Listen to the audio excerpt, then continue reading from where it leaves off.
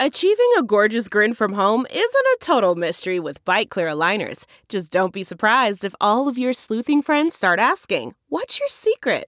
Begin by ordering your at-home impression kit today for only $14.95. Byte Clear aligners are doctor-directed and delivered to your door. Treatment costs thousands less than braces. Plus, they offer flexible financing, accept eligible insurance, and you can pay with your HSA FSA. Get 80% off your impression kit when you use code WONDERY at Byte.com. That's BYTE.com. Start your confidence journey today with Byte. Delve into the shadows of the mind with Sleeping Dogs, a gripping murder mystery starring Academy Award winner Russell Crowe. Now available on digital. Crowe portrays an ex-homicide detective unraveling a brutal murder he can't recall. Uncovering secrets from his past, he learns a chilling truth. It's best to let sleeping dogs lie. Visit sleepingdogsmovie.com/Wondery to watch Sleeping Dogs, now on digital. That's sleepingdogsmovie.com/Wondery. Here's my favorite rant for the day, excerpted from our podcast, which you can find over at TomHartman.com. Welcome back to the Thom Hartmann program. I want to thank all of my callers calling in today. And I want this next segment, I really think you are all going to want to hear this and listen. And Tom's audience are the exact people you, as part of the media revolution, have to take this story, and we need to use it to build power, to push for change to our incredibly broken non-system of healthcare in this country. I'm joined in studio by Andy Brodock, who is going to share his story and the story of his late wife, Naomi, who has dedicated her legacy, has asked that her legacy be dedicated to the fight for expanded Medicare for everyone, improving Medicare and expanding it to everyone. Andy, thank you so much for joining us on the Thom Hartmann program. Oh, thanks for having me. I want to get started, just kind of tell our story. We met in college, freshman year of college. We were college sweethearts. We fell in love. It was cute. It was awful. And since we were in the Midwest, we got married right away and then had kids right after that. So we were 25, had 2 kids, and we were doing everything right. We were working, trying to get through best we could. And Naomi started to get sick. What I mean is she would come home from work and go to bed, which was a problem because we had 2 kids and I had a job too. So I was trying to do my job and take care of the kids at home, and then she would come home and go to bed. It just wasn't working, and she was in a lot of pain and we couldn't figure it out. And then one day she came to me in tears and said that there was a lot of blood in her stool.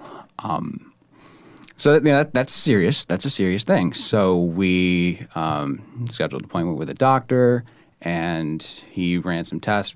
Really wasn't sure what was going on. Then I got a call on Monday. This happened on a Friday. I got a call on a Monday from the doctor and said, "You're your wife's emergency contact. We can't get a hold of her. Where is she?" And I'm like, "Well, she's at work." And they're like, "She shouldn't be at work. She should be in the emergency room. We don't even know how she's conscious right now. Her hemoglobin levels are so low." I was like, "Well, I'll get her home." She's like, "She can't drive. You don't let her drive here because she'll get in an accident."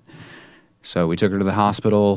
They did test after test. They were assuming it was some type of stomach ulcer. And then that Thursday, it was Valentine's Day, they did a colonoscopy. We met with Dr. Gupta afterwards. He sat us down and he's like, "Hey, I am glad we did the test, but I'm very sad about what we found." And told us that there was a large tumor just inside her rectum. And he's like, "I'm sure this is cancer. There's no way this isn't cancer." And I remember in the moment, all I wanted to do was just cry, right? When you're handed that, that's what you want to do. And he said, no, don't cry. And I feel like I was kind of robbed of that moment, but whatever. it started a very difficult process. Chemo is awful. Radiation is awful. The scans are awful. The amount of doctors and time that it takes to just fight cancer is insane. No one would take chemo if the cancer didn't kill you. Chemo is just slightly less worse than cancer. We go through that whole process. We end up moving to Maryland from Michigan to be closer to family, to be near better doctors. And at that time, we were winning. We were working with Dr. Marshall at Georgetown University Hospital. He's a great doctor. And we were beating the cancer. There was very little chance of local reoccurrence. It had spread to her lungs. It was stage 4 diagnosis. And we were convinced that we had 10 years until she got a second cancer. No idea why. It's completely unrelated to the first cancer. This one was squamous cell carcinoma in her tongue. She had to have half her tongue removed last January. And after that, they did 6 months, or did radiation, and it takes about 6 months to recover from that. So we expected her recovery to be sometime in November, but she didn't actually make it to that point. The chemo drugs weren't working. She wouldn't take the platinum-based chemo drugs from before because they were so difficult that she knew at this point in her life that it wouldn't be something that she would be able to do. We tried a new immunotherapy drug called Opdivo that had some success with her type of cancer, but it didn't fix this. So she went on hospice in late October, and then she passed away on November 4th. Andy, I know how hard this is for you, and we were working together with you when I'm as the executive director of Social Security Works, and I try to do what we have said and use this story to shine a light on the broken healthcare system, and I have an incredibly hard time because it's so sad, and I can't imagine for you what that is like. So I just want to say your bravery in doing this is amazing, and so thank you for sharing this incredibly personal and tragic and story of loss. We've only got a couple minutes in this segment, and I want to really delve into why did Naomi want to dedicate her life's legacy to the push for Medicare for all. In dealing with all of this, the broken healthcare system was in your face the entire time. Yes. It's awful. Having cancer is bad enough, but having to deal with private insurance and trying to manage bills and manage care on top of just try to live, it's not okay to ask people to do that. We were put in some very, very difficult places where we had to make some very awful decisions that no one should ever have to make. And Naomi did not want anyone else to have to go through what we went through. There's a real chance that the story could have been avoided altogether had our healthcare system been a little better. And what that looks like, and it is in this healthcare system, non-system that we have, it's broken on purpose so that, these greedy liars on Wall Street and their minions can make money off of us, off of our health. We don't have a healthcare system at all. It's not aimed at keeping us healthy.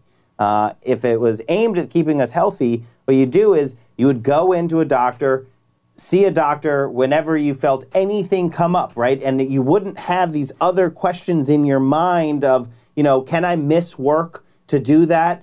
Can I lose the wages that might be necessary? How much is it going to cost me? I have my children and my family that I have to care for. How am I going to do all of that with these incredibly costly, with these incredibly high expenses that our healthcare system has, our non-healthcare system?